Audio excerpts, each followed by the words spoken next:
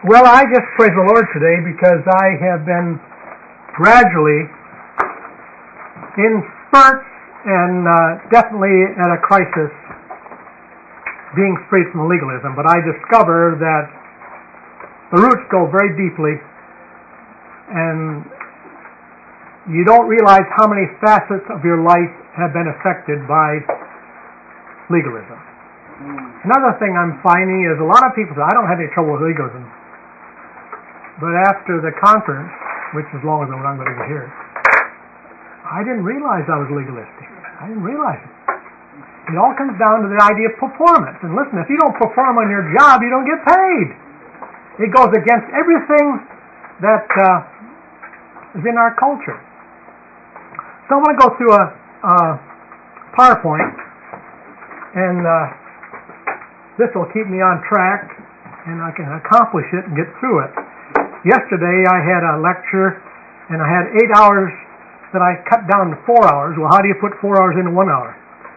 And I was trying to get bits and pieces. I hope some of that helps. Anyhow, you have your Essence of Legalism workshop or lecture title. Heavenly Father, truly, I would think of the words of Jesus, without me you can do nothing.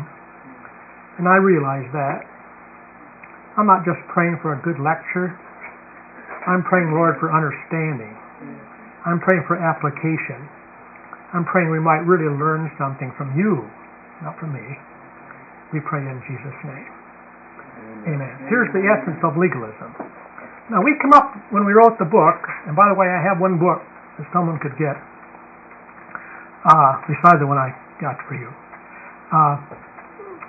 We had to come up with a definition of what is legalism, right? It's accepting any belief or conviction that favor with God can be earned. I believe you have it in the notes, right? Yeah. Okay. So the idea of legalism is a belief or a conviction that favor with God can be earned. We don't believe that, do we? We don't believe in any way that God's influenced because of my behavior. He's influenced by what happened on the cross. It's adherence to any law or standard in order to attain, gain, or maintain God's acceptance. Now, this is where I've had some difficulty, Yeah, I believe in salvation by grace. I believe I was saved by the grace of God, not by works. But somehow we believe or we practice. By the way, we always have two doctrinal statements. The one we say we believe and the one we practice. The one we practice is we think that because we've done something wrong, well, God won't bless me so much today. Mm-hmm. And He deliberately sometimes just shows us it's truly of His grace, undeserved. Acceptance before God is based on God's grace, Christ's shed blood, and faith activated by the Holy Spirit. Now, I use this on throughout my whole ministry. This is something I came up with back in the 50s. It's from the Word of God. You may have come up with it too. But I am a dispensationalist showing how that God has used different processes or different stewardships or economies through the years. But getting back at the criticism against dispensationalists and believing more than one way of salvation, there isn't more than one way. It's always by grace. It's always by blood. And it's always by faith. And the Bible says, without the shedding of blood, there's no remission. And without faith, it's impossible to please God. Mm-hmm. And then I go through the idea of, in Hebrews, the word grace, the Father, the blood, the Son, faith, the Holy Spirit. And that's what I'm getting at here. I believe this is a unique thing from God that goes through all the ages of time. Even though there's more revelation from the Word of God and more different stewardships or economies, God always brings people into fellowship with Him because of His grace, because the blood is shed, and because personal faith. Adding anything to this formula is legalism, okay? As you know, there are 3 books in the New Testament. Actually, I believe God used those 3 books to explain one Old Testament text, the just shall live by faith. Grace does not lower the standard of holiness. Now, some people got the idea, we're under grace today. Yeah. We can do as we please. I mean, we're not under law anymore. We're under grace. It raises It doesn't lower it. But the important thing is He enables us to have it fulfilled by Him. So as we know the grace of God and we allow Him to work through our life, He fulfills a higher standard. Praise the Lord. Now, legalism results in life lived by the energy of the flesh. Grace enables us to live by the power of the Holy Spirit. The flesh exalts behavior, performance, while the Spirit provides God's gracious enablement. Isn't that a wonderful fact? Trying harder. Haven't we done this? We've tried and we've tried and we've tried. But it comes by trusting Him. Now, I experience this today. I'm leaning today on the Lord better than I was yesterday. I thought by working hard and working hard and working hard and working hard and working hard that I could get this 8 hours down to 1 hour and be able to produce it yesterday, and I realized that I was working too hard. And I didn't do a thing today. I went to that wonderful miracle last night, the whole life of Christ. And I just told Him. And this morning at 5 o'clock, I received from the Lord, I believe, some help along the idea of there were two people that thought we shouldn't talk to Satan. We should talk to the Lord. And it came to me that a lot of our praying is we're telling God what to do. Give us this, and bless this, and do that. Should we be telling the Lord what to do? If we can tell the Lord what to do, we ought to be able to tell Satan what to do, right? And now it came to me that the Word of God is powerful. And I came away from one church one time and I said, why is He screaming at us? You ever gone to a church where they scream at you? Why is He screaming at me? Now they think that there's more power in the Word of God when they shout it. There's no more power in it. Do you know what the power is? It's inherent within it. It's the truth that sets us free. And so we need to use the truth. Now, we can be driven by the flesh or led by the Spirit. And legalism emphasizes external behavior, not internal devotion. And the legalist says blessings result from my performance. The real Christian says I serve Him because I've already been accepted by His great love. Legalism gives the glory to us, and you know what? We like that. Grace gives the glory to God. You see, we can never say, I did it. A lot of us think that legalism is simply rules and regulations and strictness and so on, and that's true. But legalism is really independently saying, I can do it, when Jesus said, I can't. Legalism magnifies one's own achievement in contrast to putting total dependence upon God. Legalism is not just wrapped up in obeying laws, but having an independent attitude saying, I can do it myself. Legalism magnifies the ability of the clay rather than the providence and care of the potter. Our acceptance before God cannot be earned. You can never say you earned it. You can't say you've earned anything. You can't say you've accomplished anything. Now we can go to extreme in these things. I remember the girl that when she sang a solo on Sunday and someone came up and said, how beautiful you sang. I didn't do it. The Lord did it. And he said, well, I'm sure I saw you up there. We got to explain what we mean by this, right? It is Christ in us, right? It has been purchased by the blood of Christ, and our devotion is to Him. And I like to always increase the occasion of the Lord's Supper communion in our church services. I really think we've neglected it. A lot of people are pushing it aside.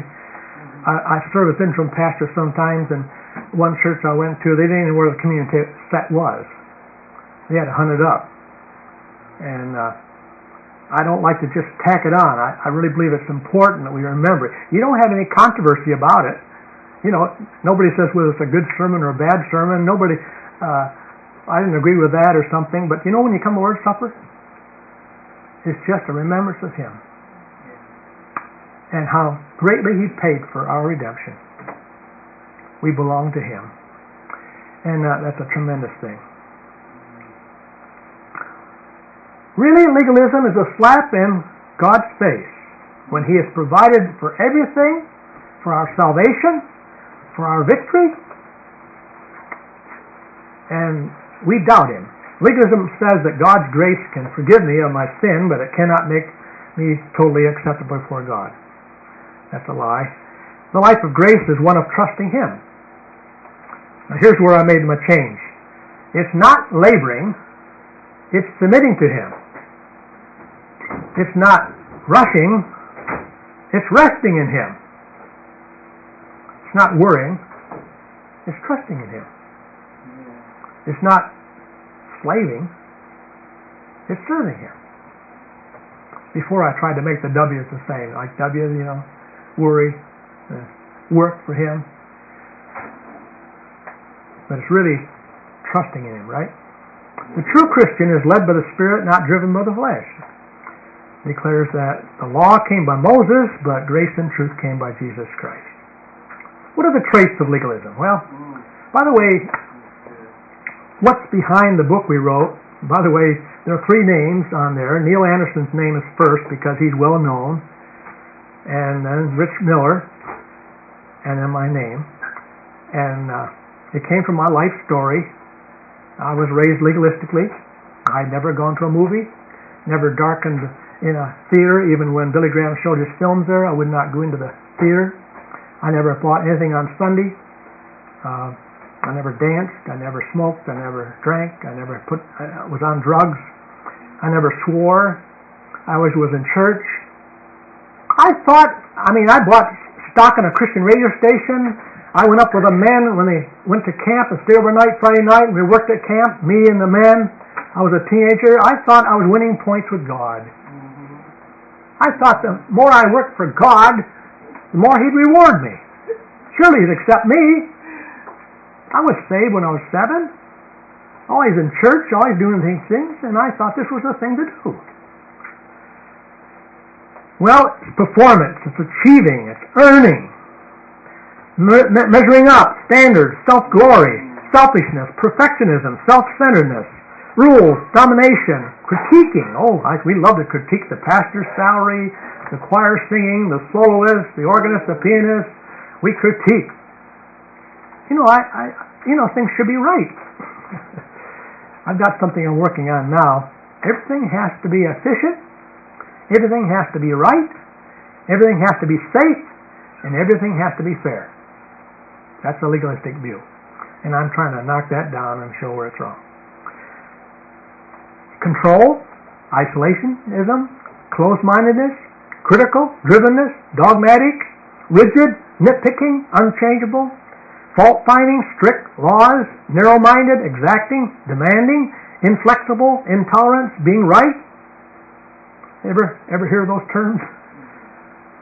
The symptoms now, we come up with a few: drivenness, self-righteousness, condemnation, self-glory, control, independence, and judgmentalism. They are all killing, right? They are all deafening. They are not helpful to the Christian life, or allowing Christ to live His life through us. They're all of the flesh. What's the antidotes? Well, the last page I gave you, do you have these listed in your book? The last page that you have has them on also, at the very bottom. Christ's work on the cross dispels our guilt. Now, what I found out, what I discovered, is that there are 4 main words that characterize the legalist. They're always feeling guilty. They're always feeling shame. In fact, the pastors are trained, I guess. Shame on you for not being in prayer meeting. Shame on you for not being Sunday night. Shame on you for not witnessing. They put the shame on you to try to motivate you. Now, first of all, Christ's work on the cross dispels our guilt. We claim His forgiveness for our sins. Realizing our identity in Christ dismisses our shame. We claim our birth as children of God. And on that same page in your notes, I'm talking about motivation by shame. And a lot of us motivate people in legalism by shaming them. That's an awful way to do it. It really brings a lot of problems. A Spirit-filled life of faith delivers us from fear. If you're having faith in the Lord and letting the Holy Spirit have His way, there's not the fear. Tomorrow morning I'm going to speak on the fear of God. I just believe God wants me to speak on that. I really don't believe we fear God. I really believe we have a problem with just not fearing God. We fear everybody else but God. But when you fear God, you have no other fear. We claim our faith and courage in Christ. And then there's a fourth one. We have to experience brokenness because it dissolves our pride. Well, wow. When you come to brokenness, sisters and brothers in Christ, when you go through brokenness, it does something with your pride. All of a sudden, it takes care of your pride. We claim His righteousness, not ours. I love the passage in Romans chapter 10 where it talks about the Jewish people. They were ignorant of God's righteousness, and going about to establish their own righteousness would not submit unto the righteousness of God. What I love about that, and what it's saying actually, is this. They tried to get their own righteousness by working hard, and God would say, listen, I provided. You submit to me and I'll give you mine. God gives us His righteousness. Now, experiencing freedom. First of all, faith renounces the enemy's lies and believing God's truth. We're going to touch on this in a few minutes. By the way, that last sheet that I gave you, no, those are the steps. There's two parts to it. There it is. There's so many pages around, I lost track of mine. This is the page. Legalism produces guilt. There's a disabling belief. I feel guilty. This is the legalist. Okay?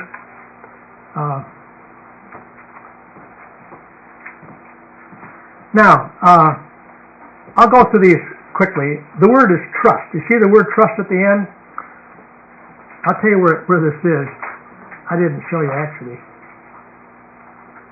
This page with the arrows on it, you notice where I start here, drivenness? That's the symptom, okay? And then it causes guilt. See underneath it? That drivenness develops guilt in the life. How do we remedy that? Faith. Believing God. And then you have the application, appropriating walking by faith. Okay? And then what's the result? A trust.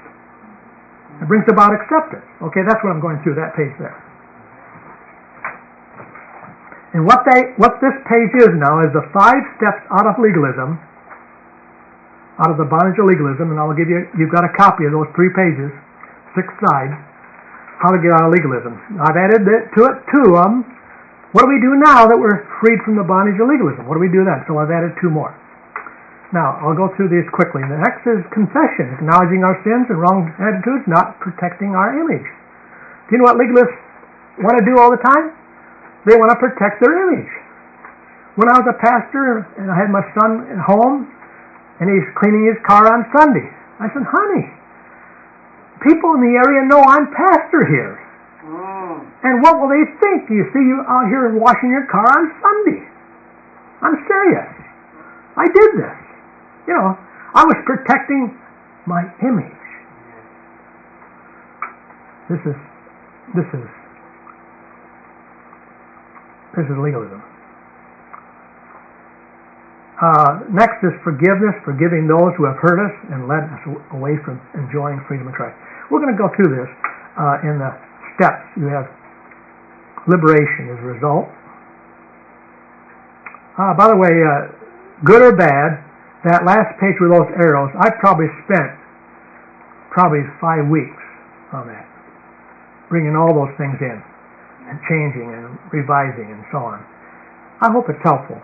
The next is praise, giving God all His rightful honor and fearing Him rather than fearing and pleasing people. You know what we really do? We're concerned about what people think of us. I'm talking about in legalism now. We're concerned about how people see us. Yes. We're fearing people. We're pleasing people. When we ought to be fearing God and not fearing people, but fearing God. Fearing and pleasing God, right? And of course, when you get out of this, it causes you to have humility. Surrender, realizing God's ownership of us and delighting in His will. See, a lot of legalists, not all, not just some, but all of us, if we're legalistic, we do things out of duty. We're supposed to go to church on Sunday morning. We're supposed to be in church Sunday night. We're supposed to be at prayer meeting. We're supposed to be witnessing to people. It's a duty, pleasing God. Yeah, we ought to be pleasing God, but the only one that can do it is the Holy Spirit and Jesus Christ in us. Well, surrender does something about that. Brings submission. Then we have dependence.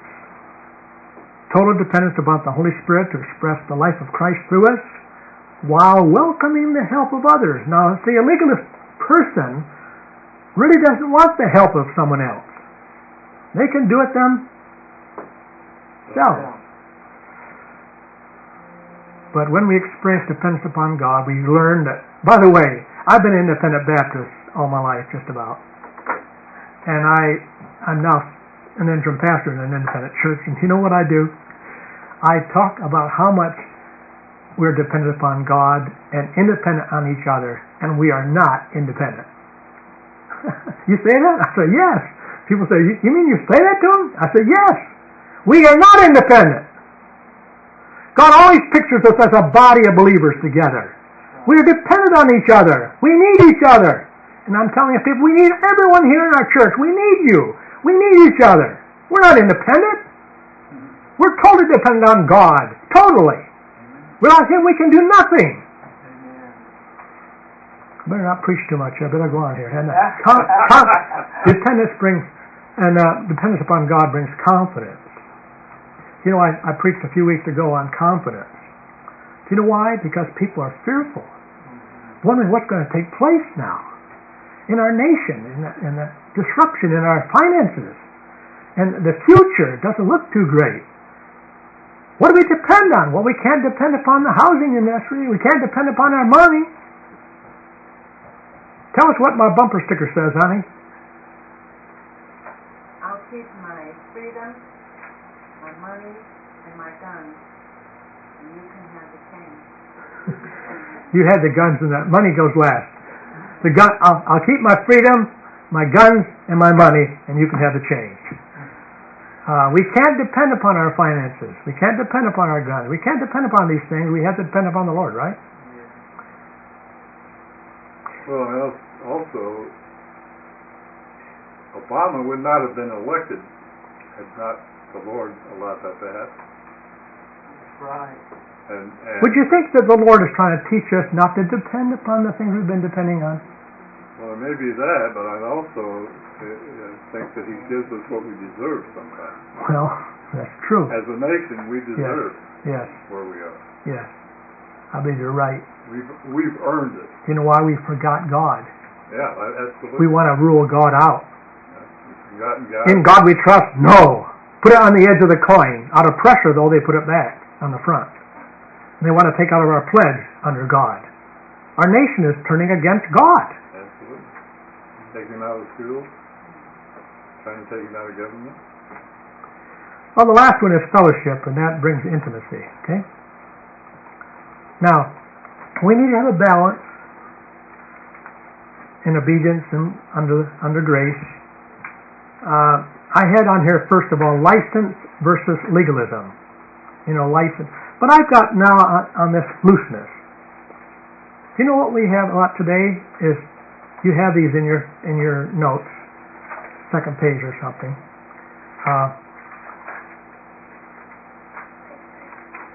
We had a lot of legalism, now a lot of people are going to looseness. I mean by that anything is all right. You know, you go to the book of Judges, and twice it says, there's no king in Israel. Everyone did that which is right in his own eyes. And I'm saying that's looseness. And this is the casual age. You know, there's nothing wrong with casualness if you're neat and so on. We shouldn't be disrespectful. Even though the most sacred spot on earth is our life as a Christian, more than the church or the communion table or something like that. But we should have respect for God's property and God's house and respect in all kinds of ways. And I see a lack of respect by many, many people on everything. There's a looseness. Now, we're not free from doing God's will. We're not under law, but we're not free from doing God's will. And I come up with a little statement this week. You can't do God's will without obeying Him.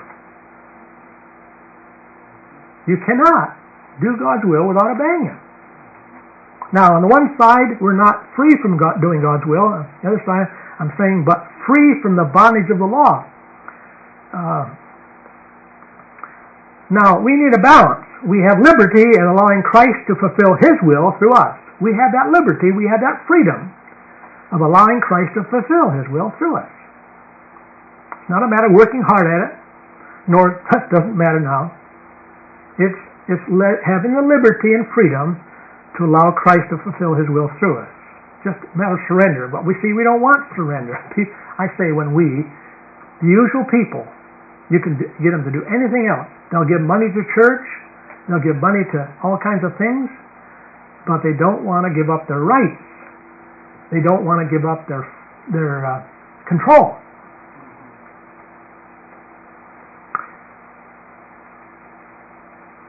In John 1:14 and 17, we have Moses came by the law, or gave the law, but grace came by grace and truth. What I'm saying here now is in our life, we not only need grace, we need grace and truth. Individuals and churches, they love grace. A lot of them love grace. We love grace. We teach grace. We preach grace. We're a grace church. But in many cases, we need to embrace more truth, because it's the truth that sets you free. Now, on the other hand, individuals and churches that guard the truth, they stand for the truth. We preach the truth. But you know what? They have little grace and compassion for other people. So here's the two extremes. And really, I found this in the Bible. When you have two extremes, the Holy Spirit is usually in the center. On these all kinds of things we kind of argue about once in a while in theology, there are two extremes usually, and usually the Holy Spirit's in the center, not in either of the extremes. Now here are the two extremes. They love freedom and forgiveness, but they neglect Bible study and morals. The other people who stand for truth, they critique others.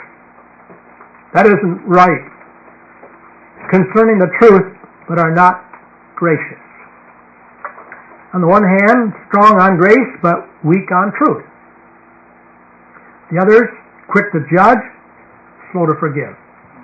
So these are the extremes. But we need grace and truth. We need gracious believers who strongly stand for the truth, and we need strong believers who are graciously led by the Spirit. Grace prevents self-righteousness and legalism, and truth prevents moral indifference and looseness. Grace is not about lowering God's standards. It's about surrendering to Christ and allowing Him to meet them. That's such a wonderful life of grace and truth. Standing in the truth, knowing the grace of God. The balance, a completeness of grace and truth. Paul, sorry to interrupt. That's all right. I was about to take that call, but I was talking with a couple times, a couple occurrences this happened to me, but teaching through the race discipleship course over there, and getting to chapter 2 of total forgiveness, and a lot of people struggle with that, and it's totally a grace thing, it's a Christ thing, and it's not of us. And two people have, one person said that one pastor told me, well, you're giving people a license to sin. That's first of all, I'm not authorized to issue license for anything, but I'm not giving anything but truth. But the thing I told him, and then I had another similar guy that made a similar comment about and lowering God's standards. I think sums it up. But is that okay? Well, you can go out and do whatever you want, and grace is going to cover it. I view that as, I question both of them, even this pastor, I question both of their salvation. If that's the attitude of your heart, when I see grace, I see the goodness of God leads me to repentance. And when I understand this, it makes me want to be more holy and more righteous and more loving, because I see Him as a God of love and mercy. But how do you feel about that? Or have you encountered that before me to put that statement in there? Well, when you were gone, I covered that, didn't I? We need the balance. Exactly. God raised the standard. Mm-hmm. He didn't lower it. But He provided us Christ and the Holy Spirit to fulfill it. But it means we have to surrender to it. Right. And we don't need just grace. We need grace and truth. But I'm trying to show here that we need both. Sure. That's how Jesus came. He came by grace and truth. God's standard of holiness standards are not lowered under grace, they're raised. And grace does not make a believer less holy. Enables him. This is the wonderful thing about the exchange life. It doesn't depend on us. It depends on Him. That's why the second book I'm writing, I didn't finish about the book. This was based upon my life story, and then Rich made it beautiful. Rich Miller. He and I got together every week on Tuesday and prayed 2 hours.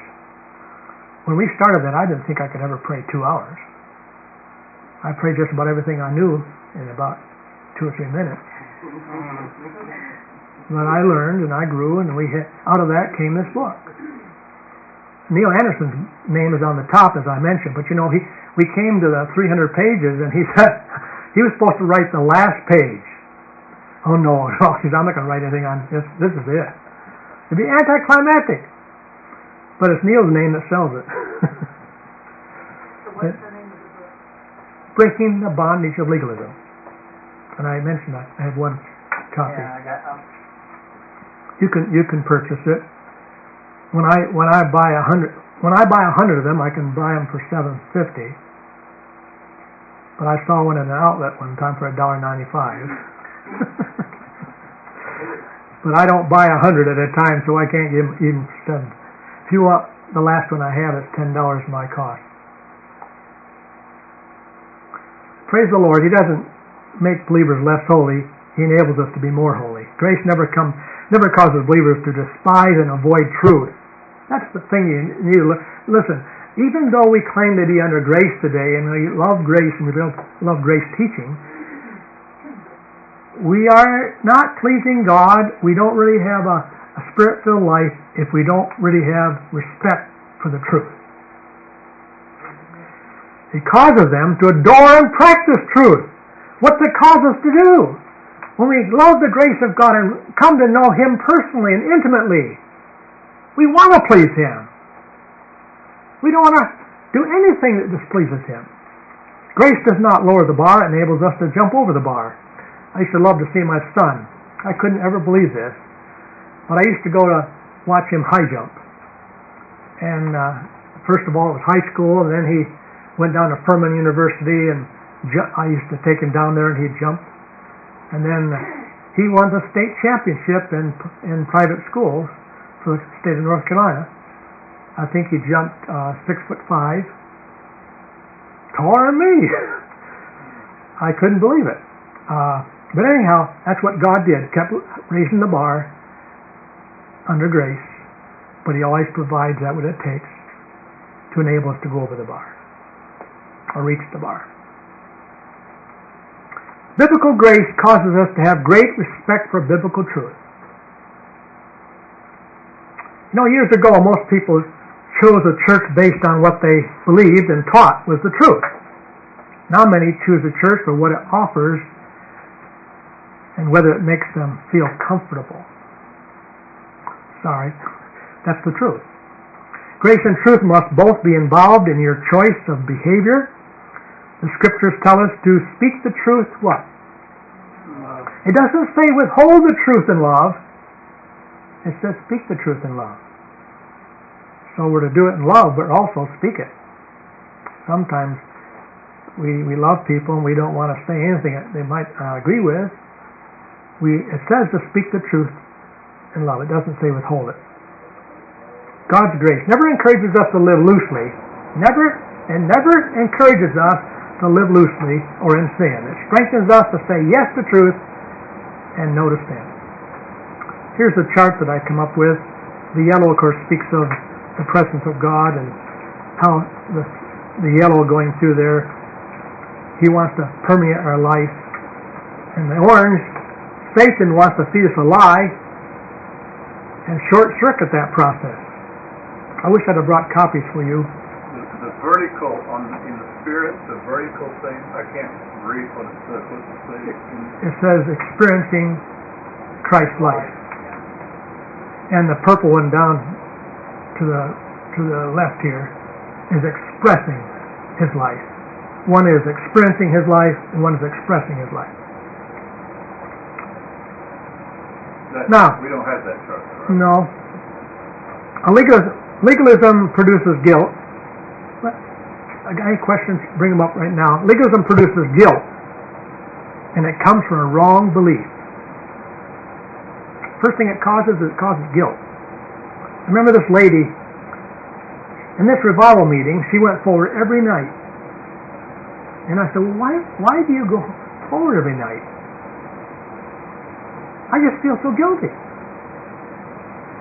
I said, when you can take God's word and really believe Him, you won't have to go forward anymore. You can't earn it. It's already been paid for. Isn't that a wonderful truth to share with people? There's a now, by the way, I come up with, there's two kinds of legalism. I thought at first there was a negative legalism and positive. I can't do this, can't go there, can't do the other. And then there's a positive legalism. Got to go this, got to do that, got to do there. And I discovered, there is no such thing as positive legalism. It's all negative. So I better come up with different terms. So I come up with this: restrictive legalism and aggressive legalism. The restrictive, we restrict ourselves, of course. That's the negative legalism, the don't. And then the aggressive legalism, got to be at church, got to do this. Our churches get us doing this and doing that. It can be an aggressive legalism. Got to do it. Come tonight, we'll tell you 10 things we must do as Christians. Legalism is merely outward compliance. When one puts too much emphasis on right behavior, he opens himself up to guilt.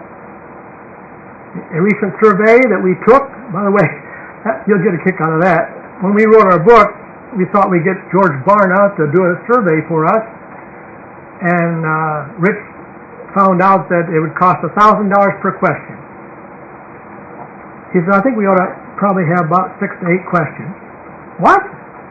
That's $6,000 to $8,000.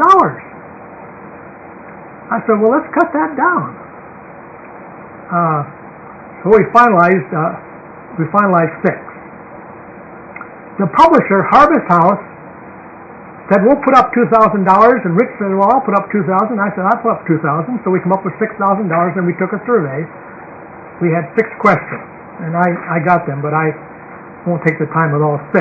But in that survey, we found out that 60% of Christians felt guilty for past sins.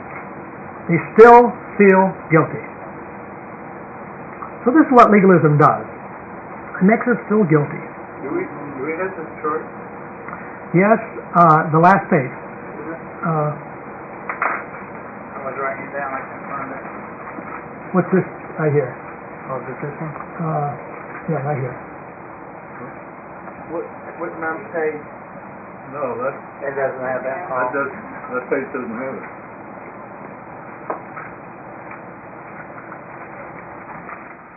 No, it's We have only the effects, but not the...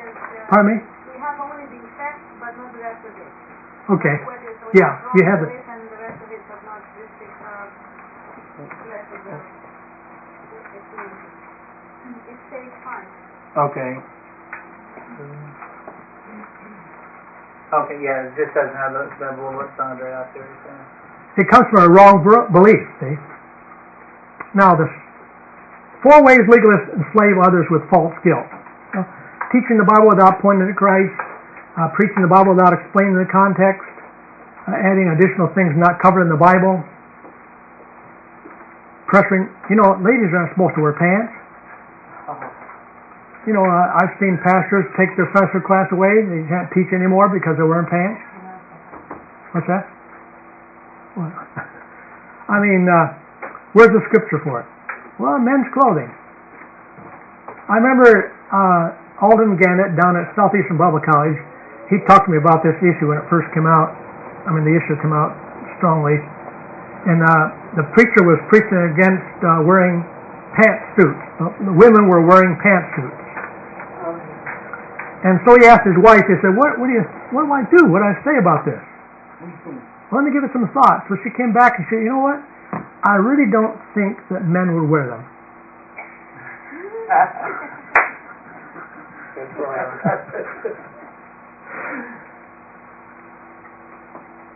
Real Christianity surpasses legalism. God's grace offers us much more. We're not only need to believe that Christ died for our sins, but that we died with Him, right? We have been forgiven of all our sins, past, present, and future. It doesn't mean that we no longer sin because temptation hasn't lost its allurement. And I tell people, I ask people, when did you preach on hell last? Preach on hell? Well, I want you to know this. They haven't lowered the heat in hell. I don't believe you. I think we ought to warn people. We not only need to believe that Christ died for sins, but we died with Him. We have been forgiven of all our sins, past, present, and future. It doesn't mean that we no longer sin because temptation has not lost its allurement. And by the way, because we sin doesn't make us a sinner. We're no longer a sinner. We're saints. Just sin sometimes. Just like calling your daughter or son a liar because he or she lied. You should never tell them you lied. You're a liar. We shouldn't use the terms good boy or bad boy, or good girl or good girl, or bad girl, because we're teaching against what we believe. You're a liar. No, she's not a liar. She lied. That doesn't make her a liar. What you ought to tell her is this: honey, you are not a liar. So why are you lying? You're a child of God, so why are you acting like the world? We tell a bad boy if he crosses the street, so we cross the street, we think he's a bad boy. He thinks he's a bad boy. No, he's the same kid that was on this side, right? We're a new creation in Christ. I like to show it in my diagram that I had on there, that in the spirit part of us, that's already complete. That is the life of Christ. The Holy Spirit is there. We're a new creation. That's where old things have passed away. Behold, all things have become new in our spirit. Now God is working in our soul, in our emotions, in our will and mind. That's where God is working today. The renewing of the mind is primary. That's where the real battle is. And that's done by truth, renewing the mind with truth. And Satan is coming there to the mind, at the threshold of the mind, and trying to inject by deception and by sin and temptation, he's trying to inject their lies. I'm no good. I'm never going to make it. God couldn't accept me. I'm going to achieve God by what I do. That's a lie. Let me skip that. Christian life is a relationship of grace. Christ has drastically changed us. Trying harder brings more guilt. Christ's death has freed us from being controlled by the law. We're now under a grace system.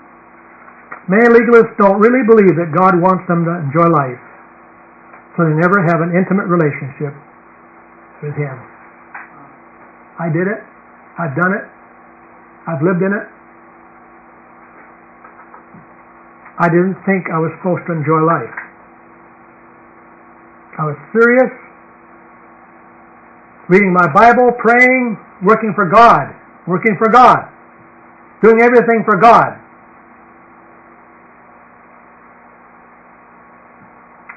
I heard a definition of grace and law.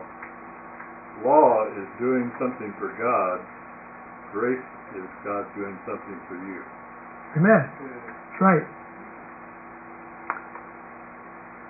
Now, this is the second part. Legalism fosters shame and is a degrading motivation. You remember I mentioned to you that I was going to be talking about motivation by shame. Shame on you for not going to church. Shame on you for not doing this. Shame on you. Shame is a powerful motivator. Guilt says I've done something wrong. Shame says I'm what's wrong. Shame brings a strong, disheartening sense of failure and worthlessness. Yes. Boy, when you get a look at what legalism really is, how it invades every area of our life. It brings guilt, it brings shame. Shame says I don't measure up to what others expect of me. Who? Others expect. See, because our deacons and our elders and our pastors put on us a lot of shame because we're not doing everything they think we should do, we start believing that we don't measure up. And what we find we're not doing is we're not measuring up to what people expect. But our devotion should be to the one who died for us, right? Shame tells me to hide things. By the way, legalists tend to hide things. They're not open, they're not real, they're not truthful, they're not honest, they're not open, they're not transparent. They want to leave the proper image. Not because of intimacy with God. He sees everything, right? It's because of people. The works of legalism. Legalism are more concerned with laws than life. You know, I was reading in a book concerning this issue, and I won't go into the detail because of time, but in Bryson City, where I'm serving as an interim pastor right now, plus working with Freedom of Christ, this actual thing happened.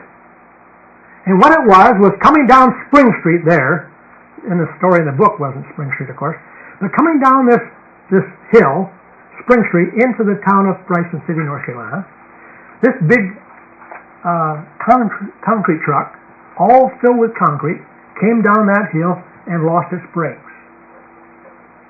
And down there at the bottom of the hill was an intersection with a red light, and there was a car sitting there with a lady in it. And, of course, the law says you're supposed to stop at a red light, right? And so she did. But this truck is coming down without any brakes, and tooting the horn, flashing the lights, hollering as much as he could, doing everything he could to let this lady know in this car that he was coming without brakes. Now, she had a choice. Do I keep the law stringently with no regard for the results, or do I do what the result needs to be with that law, and that is the law is to protect people, right? The law is to protect people in life, right? So now she has a choice whether she can just pull around the corner and get out of the way somehow of this truck coming, or she can keep the law stringently and just sit there and let that truck hit her. Well, we don't really know what went through her mind, because the truck came and pushed her car and the truck over to the, maybe 300 feet to a bridge, and they went both over the railing of the bridge into the river Tuckasegee. And the truck on top of the car, and they both were killed.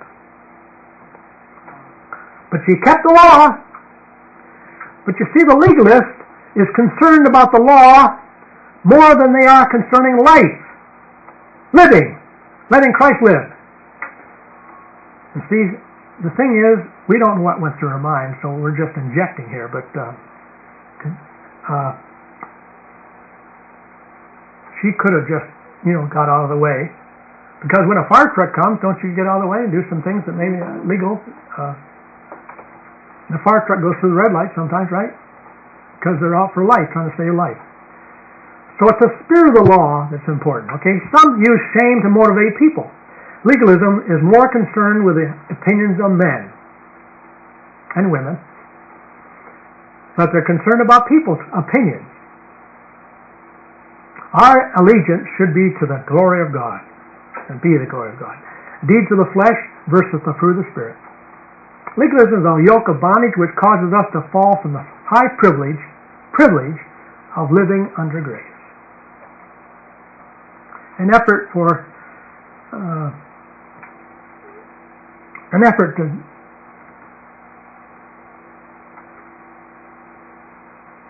relate to God. It's a little too far away from me, I guess, by works rather than by faith. Oh, by the way, one thing that I'd be glad to make available would be all these slides to you, fix on a page or something. If there's people that want them, that'd be great. I think it would be. A belief that doing will achieve being. That's what legalism does. But we have learned, haven't we, that being changes what we do. Yes. Legalism is more concerned with laws than life. I thought we'd change it.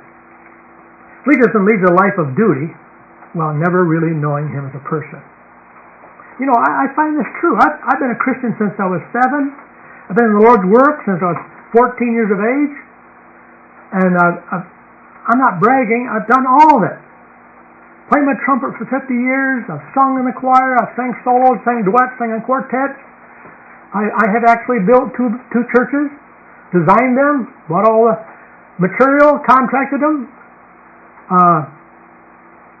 drew the drawings, been on the radio, worked in a Catholic area. A lot of people got saved. Worked at camp for 23 years in Bryson City. I'm not bragging about this. But my greatest desire now is to know Him. It's not going to be what I did, or what God did through me. It's all about Him. That's why I'm not writing about the grace of God, I'm writing about the God of grace. And it's all about Him. If our desire is to please Him, it's all going to work out to His glory. So instead of a duty, it's a delight. Why'd you come here? A delight, right? Leaders have a desire for knowledge instead of an intimate relationship. By the way, that's the most valuable thing in life, is relationship. Christ living through us brings fulfillment before God. Shame leaves when we realize our identity. We can't earn from God, we only can receive. We try to achieve, but God says to us, believe and receive. Our third. Our time is up, isn't it? Legalism generates fear and is a crippling control. It cripples us. This fear. Why is Satan pictured as a roaring lion? He wants to instill fear. And when he instills the fear, it's easy taking. So he wants to instill fear in us. So legalism does that. It's a crippling control. Legalist seeks to control and domineer. Conformity is demanded and expected in order to be accepted. A legalist thinks controlling others by insisting on certain standards, just like the thing I've been facing recently is they say we're fundamental, we're evangelical, we're premillennial, we're King James only. What? The church I'm now working with, they've always used King James, always have. And someone just wrote the church wanting to be pastor there, and they wrote and said, we only use the 1611 King James Version.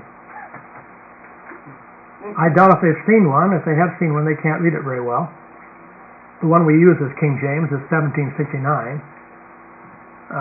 But the church has now taken a stand. We're not going to have anyone come that says King James only. We want them to be more free. Amen. We've taught them victory of the darkness and bondage breaker, and we've taught them for me to live as Christ. One of the books we have here. I saw it right in there. So they're coming. When I was a young Christian, Paul actually showed me the real 1611. I had the 1769 thinking that I had the 1611. I couldn't read a word. Legalism seeks to gain a sense of worth through performance. This is done to prevent rejection from people rather than from God. The law has power to condemn, but no power to impart life. Number one motivator in ministry is the fear of failure.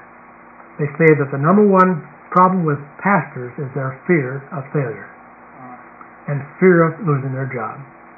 Legalism fuels fear, leading to perfectionism. By the way, the Lord Jesus is a perfect, but He is not a perfectionist. He's just automatically, intrinsically perfect. Perfectionism is working hard to be absolutely perfect. Well, the Lord Jesus doesn't have to work hard to do that, does He? Legalism fuels fear. Legalism standards too high to match. People think measuring up brings acceptance. Only one has ever qualified, and you know what? He was perfect, but he wasn't a perfectionist. But the only one that qualified was Jesus, and he lost his life. Perfectionists cannot enjoy life. They major on law. Our behavior will never be perfect, but our new spiritual identity in Christ is perfect. Amen. In Hebrews 4, it talks about a rest that replaces fear.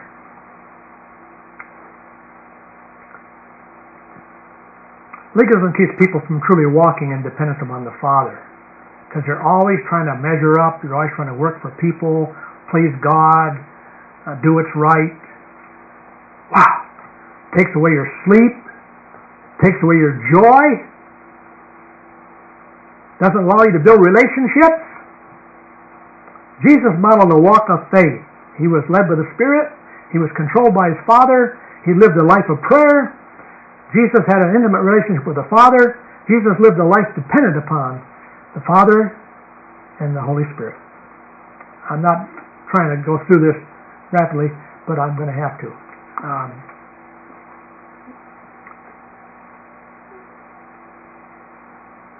Especially when it's slow like that. Maybe you got some questions you want to ask. Let's spend a minute or two. You will send us a copy of these, right? If you want, and we can. You want to do that through email? What's that? You want to transfer that through email? A copy of it? We can do that, can't we? I can help you with that, Paul. Okay. Because we have. You could do that. Roster. Did everyone get a roster copy yet? Yeah. We have everybody's email. So if Paul gives his consent, we can send it to you by email. I like to keep close to the time anyhow. You got a question? Well, I spent a lot of time and effort struggling with when I was in the law and in legalism, with how to find God's will so I know what to do. Yeah. And now I understand that what He wants from me, His will for me, is to have a relationship with Him, and then He'll reveal everything else I need to know, and I'll understand what He's saying because He lives right here. Yeah, I'm doing that deliberately. I want to show you. See, I don't know too much about it. Okay. I want to get here to another point and just leave something with you. I want to take the practical aspects out. They're very good. Not because I did it, but because that's in the Word of God. Amen. Anybody else got a question or comment? Just to reemphasize what you said about the particular version of the King James. There's a church in our town that no longer exists because they had a fight over what version of the Bible they would and would not use. Aren't you glad you're not legalistic? This is the last point. Legalism develops pride and is a boasting attitude. See, not only is this a wrong belief, it's also a boasting attitude. Legalism just reaps out of the life. And now, the last thing I want to talk about, just mention, because I'm out of time, is you got 3 sheets of paper, and what that is the same thing, same type of thing as the 7 steps to freedom, except they are steps of breaking the bondage of legalism. Now, step number 3 is on forgiveness, which is the same as step 3 in the 7 steps.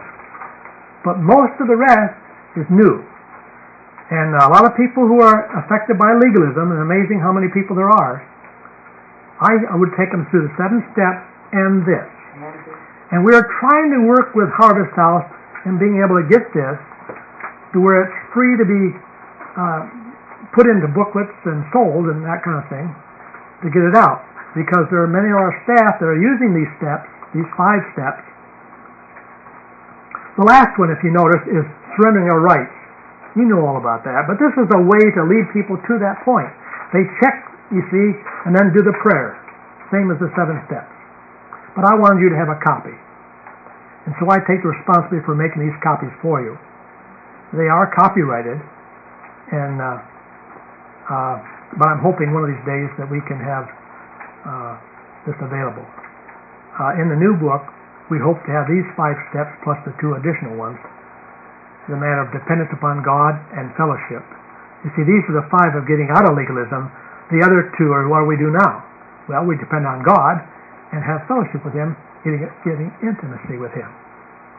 So that, yes. Have you considered putting this in an e-book format and just selling it yourself through a website or something? I really don't care how it's done. I would like to have it available. Way to get it out immediately, and you can do that yourself without anybody's permission. Our church does that a lot. Except that these are copyrighted. They're copyrighted by you, though, right? Or not? What's that? Are they copywritten by you? No. Oh, okay, I'm sorry. When I'm learning a lot. Yeah. When you give a manuscript to a publisher, it belongs to them. Oh, I got you. They put up all the money to publish it. I didn't know they and had that. And whether they make a profit or lose money, that's up to them. See. Yeah. But Rich Miller and I have been making these in our conferences, and they know it at Harvest House. But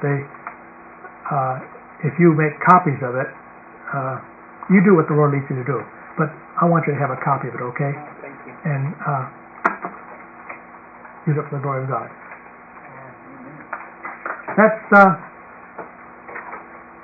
That's what I want to present to you. Yes. I was just curious how long ago that you came to this, that you discovered in your life where you saw this, how long ago? Well, let me give you a little idea.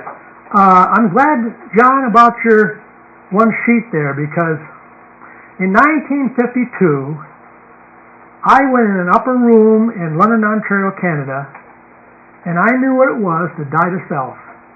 And my old man died. That was in 1952. And different crises have happened in my life. But it wasn't until my wife died that the brokenness brought me to a point where I met Joyce, and she talked to me about Exchange Life and Chuck Solomon. You don't know him? No. And we only have one nature. No, we have 2. So I went to Dr. Solomon's conference in Pelzer, South Carolina, and I went to the workshop for Grace Fellowship in Atlanta, and then I went back for the 8-week internship for intensive all day long. And Joyce and I were married there at Grace Fellowship, Atlanta. I was wondering where to get married, and they talked me into being married there. So I took all the 6 people, 5 others beside myself in the class. They can only take 6 at a time. And I had Mike Quarles, who was in my class, marry us.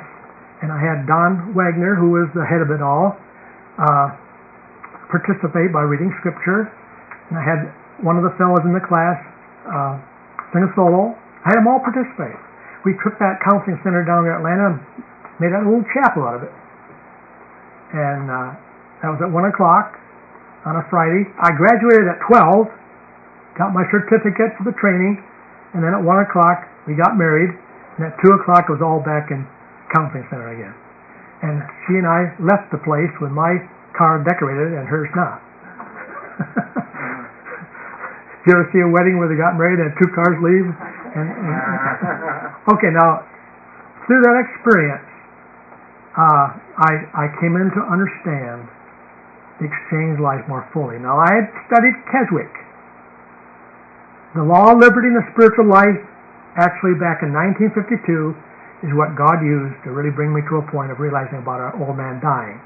The law of liberty and spiritual life. And then some years later, I ran into the book by Watchman Nee, The Normal Christian Life. And I went up to Pennsylvania and to see Aunt and Uncle, and he was a debit on Prudential Insurance, and he'd go to all these homes and collect the money, and I was sitting on the curb, moving with him on the curb, reading this book, Normal Christian Life. And kids would come along and say, "What are you doing? What are you doing?" Well, through that book, Normal Christian Life, the Lord brought me another step.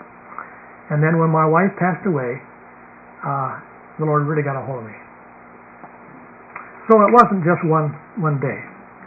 That was in 1988, you said? Yes.